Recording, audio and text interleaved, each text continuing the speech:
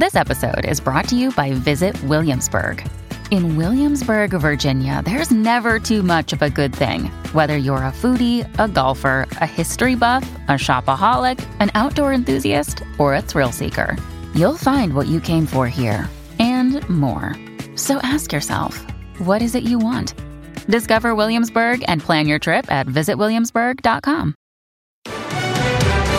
COVID-19 has had a profound impact on the economy in British Columbia. A staggering deficit prediction. With many businesses struggling, the hit to BC's bottom line. A BC woman's terrifying account of sexual assaults. How many lives are going to be lost because of a systemic issue? How she says RCMP blew it and why she's speaking up now. And road rage against a tow truck driver. Hey, chill out, buddy, chill out. What happened when the car owner did not chill out? You're watching Global BC. This is Global News Hour at 6. Good evening and thanks for joining us. The numbers are staggering. BC's Finance Minister Carol James is projecting a $12.5 billion deficit. It includes a drop in revenue of more than $6 billion, compounded by more than $6 billion in pandemic response spending. And as Richard Zussman reports, the BC business community is calling on the government to come up with a plan for more immediate relief. The close may be small, but the economic struggle running White Rock's Looby-Doos is huge. March the 17th, we closed the store, and for 2 months plus, we literally had no sales whatsoever. The kids' clothing store just a small example for the larger economic picture released by the BC government on Tuesday. The provincial deficit soaring from a $227 million surplus in February to a $12.5 billion deficit now. There is no question that COVID-19 has had a profound impact on the economy in British Columbia and that's not short term. Government revenues down. The PST bringing in $1.3 billion less than budgeted, personal income tax nearly $1 billion less, and corporate income tax down $973 million. Household income is expected to be down nearly 4% this year, and retail sales nearly 16%.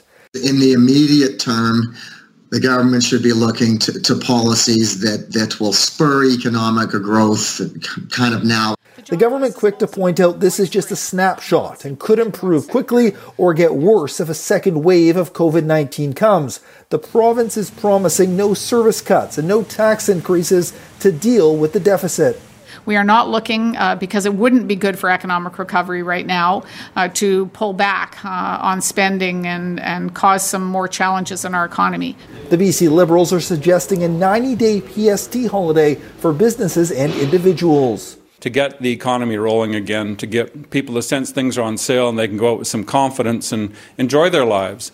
The business community wants to see a plan to boost investment, support skills retraining, and encourage a return to school in the fall. There's a number of projects on the books that could be accelerated. And if we look at the history of the construction industry in the province, it is a very, very substantial and large economic engine. Well, Richard Zussman joins us now live with more on BC's economic outlook. Richard, I know nobody wants the answer to this, but today you asked it anyway. How long is it going to take to get out of this? It could be a while, Chris. We've heard from Finance Minister Carol James, an economist, that they don't have a crystal ball, but they do have history to look at. You just saw Ken Peacock in the story there. He looks back to the deficits in British Columbia in 2008 and 2009, says that was a few $1 billion, and it took 4 years to get out of deficits. He says this situation is unique. No one has ever seen anything like this, but he says that it could be 8, 9, even 10 years until BC can get back on firm economic footing due to the impact of this pandemic, Chris. Yeah, if nothing else bad happens in the meantime. Thanks very much, Richard. Right. Well, a fairly stable day when it comes to COVID-19 in BC. Health officials reporting a drop in cases from what we've seen the last couple of days. That's right, 13 new cases, which brings our total to 3,128 in BC. Thankfully, no new deaths, so that number remains at 189 lives lost. 14 people are in hospital, 5 in ICU. No change to either of those numbers. 2,730 people have recovered, leaving us with that number, 209 active cases. And while new cases are down today from the 20 or so a day we have been averaging lately, health officials say that slight uptick we've been seeing is not cause for alarm just yet. Keith Baldry explains why there could be more at play than just careless Phase 3 bubble expansion and how businesses recently hit in the Okanagan are coping. This was a scene today at the Crazy Cherry Fruit Company in Oliver. It remains closed. Its workers under quarantine after 2 of them tested positive for COVID-19. But rest assured, says Dr. Bonnie Henry, the cherries from here and from everywhere else pose no health problem to the public. Food is not a source of transmission of COVID-19 for the most part, and in particular we are confident there is no risk from cherries that have been processed at the Crazy Cherry Farm in Interior Health. Meanwhile, the investigation into private parties at 2 resorts in Kelowna continues, as so far 17 people associated with them have tested positive for the virus. It was a group of people who knew each other who met up in Kelowna, some of whom were from Interior Health, some were from Alberta, I understand, and some were from the Lower Mainland. So it was a single group, and it was introduced in that group. That was one of her chief warnings today. Do not attend large private parties where the virus may be brought in as well. That's why it is so important that we all stay away, stay home, skip those parties, skip that travel, if we're not feeling 100% well. And while the past 6 days before today have seen relatively high case numbers, Dr. Henry says we are bound to see those higher numbers as we move around more this summer. I know it was distressing to me to see 20, especially 25 one day. That's way above my comfort zone. But it is not, as we've talked about, it's not unexpected. As we're getting into the second week of the first incubation period since we moved to Phase 3, that's when we knew we were going to start to see cases increase. All right, let's bring in Keith Baldry for more now. Keith, it also appears that border is going to stay closed for yet another month. An extension is all but certain now. Yes, to August 21st, but I have to tell you, it's going to be closed a lot longer than that. I asked Dr. Bonnie Henry about that, and her answer, I think, is very telling because she's talking about months, not weeks, in terms of the border remaining closed. Here's Dr. Henry. Yes, I don't believe that there's any reason that we would expect to be able to safely have visitors, people who are here as tourists, in the coming weeks or months. I'm happy it's going till August, and we'll need to, of course, make sure that we watch carefully and monitor what's going on. There are a lot of people who have connections across our borders, so we are looking at how do we make sure if people need to come into Canada, it can be done safely. To me, right now, that means there's a 14-day quarantine period, no exceptions. Now, if you want evidence of why that border remains to be closed, just look at the latest statistics from Washington State today. 547 positive cases were reported today. 5 more people died. They've got more than 42,000 cases just across the border, and tragically, more than 1,400 people have passed away from the virus. So that's more evidence that the border is not going to open between the two countries for, I think, quite a while. Mm-hmm. All right. Thanks for that, Keith. Vancouver police are investigating the city's 8th homicide of the year. It happened late last night near the Punjabi Market at Main and East 48th. The victim's been identified as 30-year-old Amin Shaheen Shakur, who police say did not have an extensive police history. Aaron MacArthur reports. Just after 11 Monday night, people living near 48th and Main heard at least 4 gunshots. Witnesses watched as a man jumped in a dark-colored car and sped away. Even though when he got down from here, so there was a huge sound of the car because he ran very fast. The victim, according to the VPD, is 30-year-old Amin Shaheen Shakur. Investigators spent much of the day combing the alley behind Main Street, at one point towing away a cargo van. Police believe this was a targeted murder. I don't have specifically what he or what his interaction with police was. I don't believe he has any criminal charges, but he has had run-ins with police in the past. We're now with this guy, just open up the back and load it up. Shakur was active on social media where he is being remembered fondly. being identified as one of the owners of two businesses along Main Street, a cannabis shop and a convenience store called Dank Mart. So it wasn't always like, boom, we opened up a store and it was successful. We went through so much time of paying rent, investing into this to open a business. Despite assurances from VPD that there is little risk to the public, people who live in the neighborhood are on edge. Yeah, it's scary. First time I've heard of it in quite a few years, so it's a bit scary. Police have canvassed the neighborhood, but are asking for anyone with information to come forward proactively to help solve the city's 8th murder of the year. Aaron MacArthur, Global News. Prince George RCMP have made an arrest in last week's deadly hotel fire, which they say was deliberately set.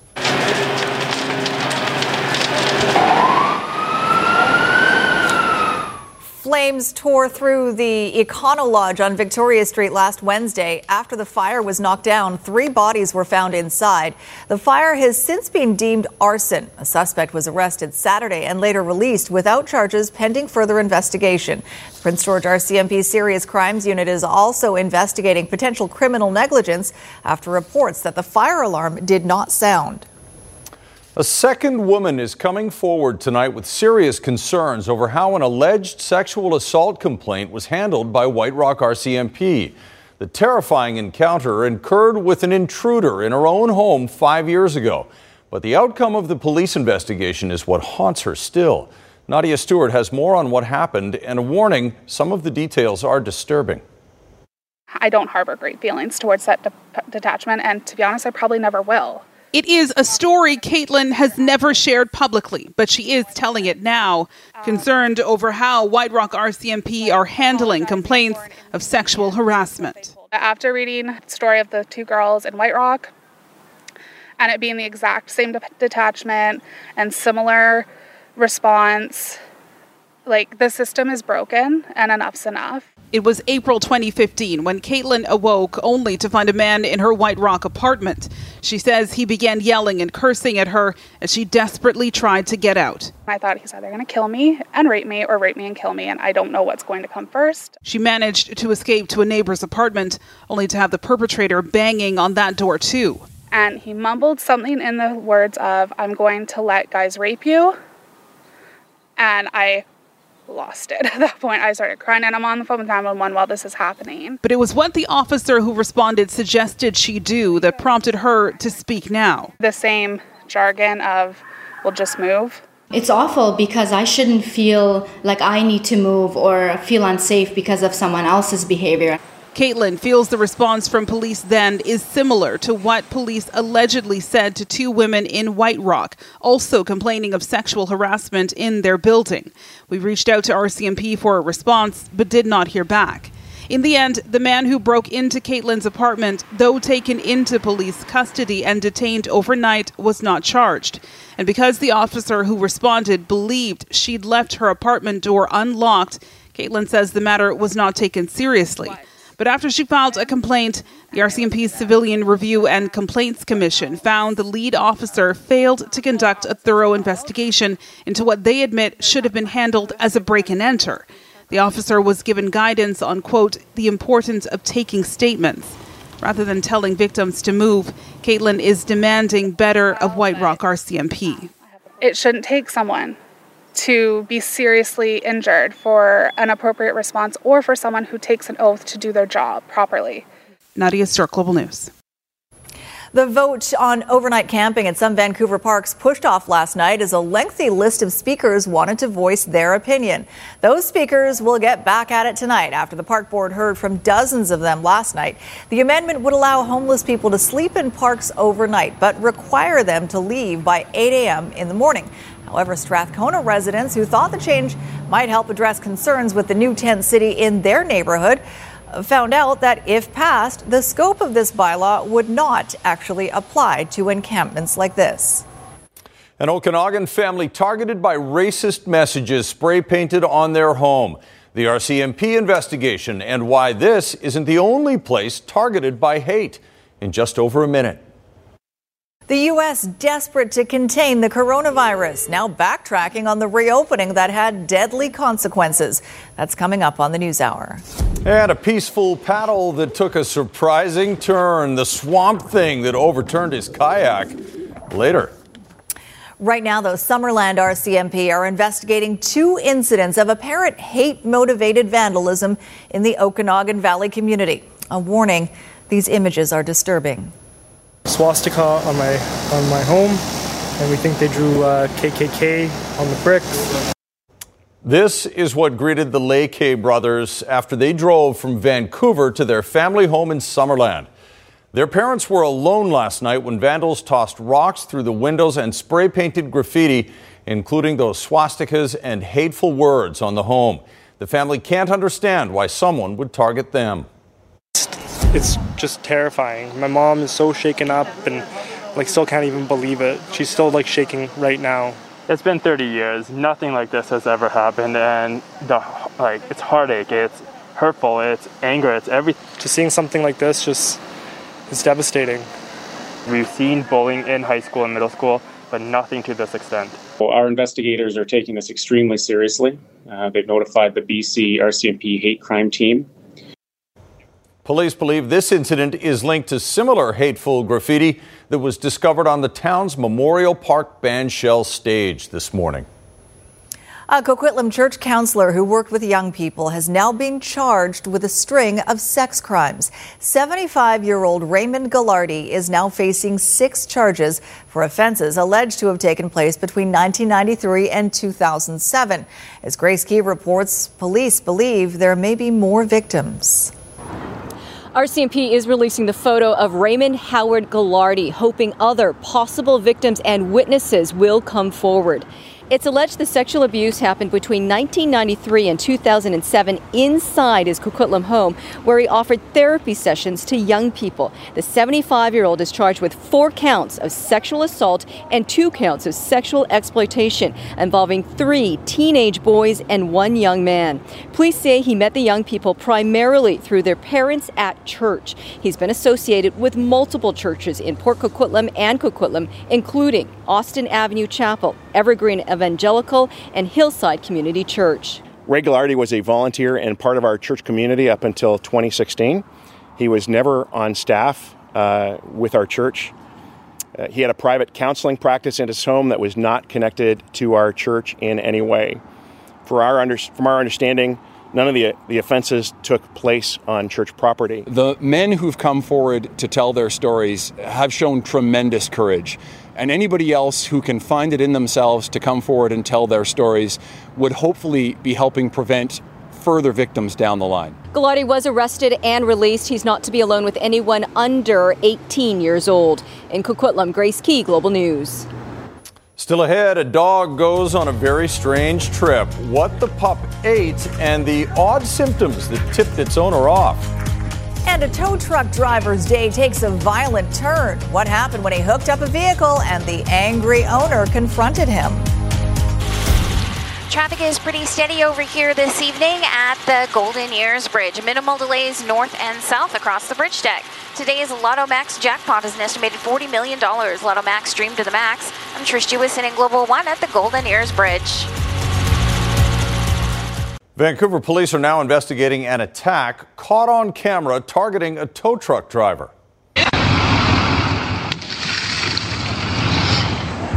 It happened Monday morning in a parking lot at 3490 Kingsway near the Vancouver-Burnaby boundary. A man apparently upset his car was being towed, started yelling at the tow truck driver and kicking the truck. He then went into a nearby restaurant and returned with a hammer, proceeding to smash the driver's side window. The driver and bystanders repeatedly told the man to relax and chill out. And when police got there, they did take the man into custody. I had a chance to review the video, and of course, it was an act of violence. So anytime an act of violence occurs, we are very concerned. It was in broad daylight. There were plenty of people around. Thankfully, nobody was injured. And again, if anybody does have more information, they can call police. And police are recommending charges of assault with a weapon, uttering threats, and possession of a dangerous weapon. North Vancouver firefighters were called in to help a mountain biker who crashed while riding on Mount Seymour. The 47-year-old man crashed on the popular Black Diamond Trail Pangor. He's believed to have suffered a spinal injury. He was stabilized at the scene, then carried out on a litter by firefighters to a waiting ambulance. Crews say they're seeing more of these calls as the weather improves. The trails are extremely busy. As we enjoy and encourage people our trails in the North Shore, please come to the trails, but just play safe. Firefighters also say part of playing safe is to ride or hike with a partner, or at least let someone know where you are planning to go. A warning tonight for pet owners to be extra vigilant. We've told you about dogs being poisoned by cannabis, but it's rare to hear of one ingesting cocaine. That's believed to have been what happened to a Metro Vancouver Siberian Husky. And now the owner is speaking to our Linda Aylesworth about the ordeal. It was here on Saturday on the grounds of Simon Fraser University that Casey and her dog Halo's walk in the park turned into anything but. I think Halo smelled the chocolate brownie and then he ran here. Casey didn't initially see anything untoward, so she took Halo home. But 20 minutes later, Halo had very strange symptoms I never seen before. So he started with his rear legs have like convulsion and sudden kick. He became paranoid and lethargic. Eventually, he couldn't move and his breathing became very shallow. She rushed him to the vet. Initially, we thought that it was some kind of paralysis or some kind of hind back stroke, but when I saw, it was very highly suggestive for some kind of toxicity. He was right. The blood and urine test came back positive for cannabis and traces of cocaine. Sometimes if it's a high dose, they can, just put the dog's heart rate really down. It can be fatal as well. 24 hours and $1,500 worth of veterinary bills later, Halo recovered. Casey, wanting to know what happened, returned to the site and found this, chocolate cake or brownie crumbs. I collected some sample from it because I want to send it to some testing place to see what exactly it is inside. No, hello. Dr. Ranjan says such poisonings have been on the rise since cannabis was legalized. He sees 5 to 10 such cases every week. The park and beaches are the most common areas, so try to be more vigilant when you're walking them. I know it's really hard to say, but if we can, that'll be great. As a temporary measure to keep Halo safe, he dons a cone of shame.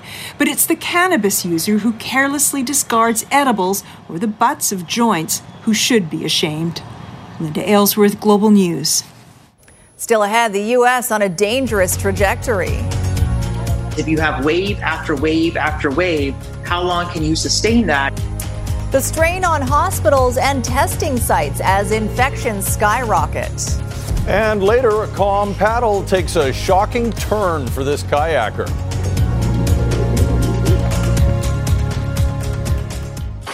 Extra volume for eastbound traffic on Highway 1 through Surrey tonight because of a minor two-car crash. It's eastbound just before 152nd Street, mostly off to the right shoulder, but a fire truck is also blocking the 152nd exit lane as well. Traffic is slow on the approach from the east end of the Port Mann Bridge. Kermac Collision and Auto Glass have been family-run and locally owned since 1973. For unmatched quality repairs and exceptional service, choose Kermac. For location information, visit kermac.com. I'm Trish Jewison in Global One, high above Highway 1 in Surrey. The city of Burnaby recently lost 2 longtime councillors, and they may not be replaced anytime soon. The pandemic is not only forcing BC to rethink the rules for municipal by-elections, but also how we would vote should our minority government collapse during COVID. Ted Chernecki reports. With the sudden passing of Burnaby councillors Nick Volko and Paul McDonnell, there are 2 vacant seats on council that in normal circumstances would require a by-election to replace them within 80 days. But the Municipal Act also says, or when practical. Burnaby's mayor says he's waiting for safety guidelines from the province. The ministry has said that we should wait for those guidelines, and that's the advice they give us. I mean, our business at council is not being hampered at all by this. We can pass motions with 5 at council, and right now we have 7. The province has already deferred by-elections in Victoria, Rossland and Lytton. But the Métis Nation of BC is going ahead with its scheduled elections starting next week. All 21,000 eligible voters will be sent mail-in ballots. We're probably the first impacted, but we likely won't be the last because we know that the provincial government is in a minority status, federal government's in a minority status, so all levels of government are probably having similar discussions right now around how to prepare. Elections BC is scrambling to come up with safety guidelines should BC's minority government fall tomorrow. It's studying how South Korea in April this year successfully had 30 million voters physically cast ballots with no spike in COVID cases. BC is only now trying to procure the personal protection equipment to do the same. A snap election here would rely heavily on mail-in ballots. It's like everything else related to COVID-19. It's all new ground for all of us, and we're learning to work through it together. Technically, BC's next fixed election date is October 16th, 2021. The federal vote is on or before exactly 2 years later. But with minority governments, the question is, will democracy be COVID's next victim? Ted Chernahy, Global News. Florida, Texas, and California posted roughly 15% of the world's confirmed cases of COVID-19 on Monday. And while testing is increasing, the delay in delivering results could be putting even more people at risk. Global's Reggie Cicchini has the latest. In cities across America, cars snake through streets and parking lots as residents line up for a COVID test. I was online for 5.5 hours, and they shut it down 4 cars before I got to the entrance. But at a certain point, the line gets cut off as manpower and resources run dry. Challenges that first appeared months ago aren't going away, despite a boastful attitude from the Trump administration. We test more than anybody by far. They've been focused on saying everything's fine and we've got plenty of testing. And clearly they're wrong, and we're now paying the price for that. About 700,000 tests are being done on average every day. Health experts say it's not enough. And with more businesses reopening, the overwhelming demand for tests is proving problematic. It is straining the capacity of the laboratories. Some sites are turning away anyone without symptoms. For those who can get a test, results can take a few to as many as 15 days. You may only have a window of a couple days between identifying a case and preventing that case's contact from infecting others. That limits the effectiveness of contact tracing and increases the risk of spreading the virus. This increase in cases is going to result in an overwhelming amount of hospitalizations that will spill over into ICUs, and people will needlessly die. Dozens of hospitals from Florida to Arizona and California are at capacity. PPE and ventilators are now in short supply. If you have wave after wave after wave, how long can you sustain that? In New York, 22 states are now on the list of mandatory quarantine upon entrance, while other states actively work to step back into shutdown mode. A sign that any light at the end of the tunnel may be slowly fading away. Reggie Cicchini, Global News, Washington. In Health Matters tonight, COVID-19 could lead to some major changes to how WorkSafe BC operates. Under the proposed new rules, WorkSafe will waive their 90-day waiting period on claims for people who've contracted COVID-19. During the pandemic, businesses will also be able to defer paying their premiums for 6 months without penalty or interest. And premiums are being waived for workers receiving the Canadian Emergency Wage Subsidy. Under the new rules, WorkSafe will also be allowed to approve preventative medical treatment for workers before a claim is filed.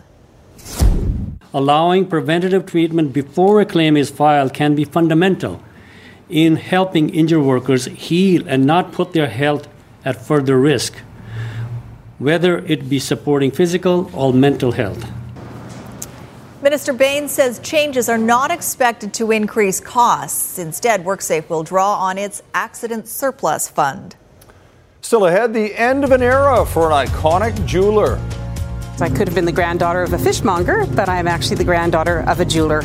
How Cartwright Jewelers began and why it's closing its doors after nearly 90 years in business. And in sports, on the eve of their return to action, the Whitecaps count down to game time tomorrow. Give a shout out, tag posts with hashtag BC Healthcare Heroes or email bchealthcareheroes@globalnews.ca to share with Global News. BC Healthcare Heroes in partnership with Fortis BC, caring for the BC communities where we live and work. You're watching Global News Hour at 6. Some big improvements are coming to the Coquitlam Crunch over the next 5 years. Anything that you add to it could just enhance it. Those enhancements along the popular hiking trail include 3 new viewing decks along with a transverse trail that links the east and west staircases. There are also plans for outdoor exercise equipment to be added and improvements expected in the parking lot. A signal will also be added to the pedestrian crossing at Guildford Way later this year. Most crunchers we spoke with are excited about the upcoming changes. I think the viewpoints are a great idea. I don't think it's the greatest geography for workout equipment, though. I like the viewpoints, but right now, for exercise equipment, maybe later, but with COVID-19, everybody's touching the same stuff. I think it's a great idea. It would give you more of an opportunity to have a bit more versatile workout. More than 50,000 visitors use the trail each month. During the pandemic, usage has gone up to about 60,000. A very close call for a kayaker in North Carolina. We'll show you that again. We'll show you that again and tell you what happened right after the forecast. We might even slow it down for you. All right, let's check in. Yvonne's in with the weather for Christy tonight, and what a beautiful evening behind you. Oh, fantastic. Much needed summer-like out there. Temperatures soaring today, even warmer as we get in towards tomorrow. Here's a beautiful shot overlooking the North Shore Mountains. We're sitting at 20 degrees with a light southwesterly wind at 11 kilometers per hour. Highs today in the interior pushing up to 30 degrees. We'll continue to see that for one more day tomorrow. Bit of a blip in the forecast on Thursday, and I'll have the timeline in just a moment. Overnight tonight, just a few clouds out there. We're at 13 degrees. By tomorrow, 22 is the high. Away from the water, climbing up to 25 degrees, 26 and feeling closer to 30 degrees when we factor in the humidex. Now, the bulk of the moisture and the rain for the northern half of the province, continuing to see another wave moving its way in, anywhere between 20 and up to 50 millimeters for tomorrow. And we are looking at periods of rain for much of the central interior. Anything to the south of it will still remain dry for tomorrow. Chance of showers and more cloud cover moving in across the south coast on Thursday. So the bulk of the rain across the north coast, an additional 20 and up to 50 millimeters for tomorrow. Long range forecasts, we are going to see Thursday, a chance of showers, and then it rebounds quite quickly. A ridge starts to build in. Great timing as we approach the weekend. We'll be back into some sunshine. Rain and heavy at times for all areas across the north coast. Similar for the central interior towards the south of it. Sunny with highs up to 30 degrees for many areas. Fantastic for areas near Whistler. The one spot across the south coast, the northern tip of the island, could see more cloud cover with the chance of showers. All of the areas tomorrow warming up away from the water, feeling closer to 30 degrees. Showers on Thursday, back into some sunshine for both our Friday and leading in towards the weekend. Tonight's weather window, a fantastic one. This was taken by Roger. Comet Neowise, Texada Island, he took it, and this is just over Powell River. Guys, fantastic. Great shot. Good timing. It's clear skies for sure. All right, some heart-stopping moments now for a kayaker out for a little exercise in North Carolina, and it was all caught on video.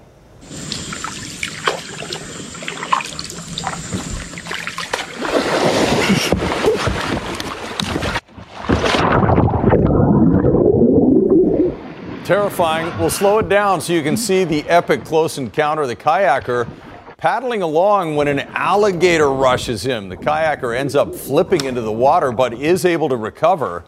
Thankfully, the gator left him alone after that, but that had to be terrifying. They move quick, don't they? I feel like that. I'm not a kayaker, but it just didn't look super inviting. Why are you going to kayak there? Not quite a nice place to be. I'm good. It looks like a place where a swamp monster would live. Yeah. Right? And that I agree, so true. Yeah. All right, look who's here for Squire tonight. Jay Janauer making a rare evening appearance. Good to see you, bud. We don't have a golf score from Squire, by the way. That's where he's off today, playing a little golf. Good for him. Circle the date, Wednesday, July 29th. Canucks and Jets facing off in the only exhibition game prior to their play-in series. The boys were grinding hard again today at training camp. Been hard 2 days, really hard 2 days, especially for it's not the best preparation that we had going through a training camp, sort of. Travis Green closing yesterday and today's on-ice session with his traditional bag skate. We'll discuss day 2 of camp and also who the Canucks just signed ahead in sports. Thank you, Jay. Also tonight, a bittersweet decision to close the family jewelry store for this iconic BC businesswoman.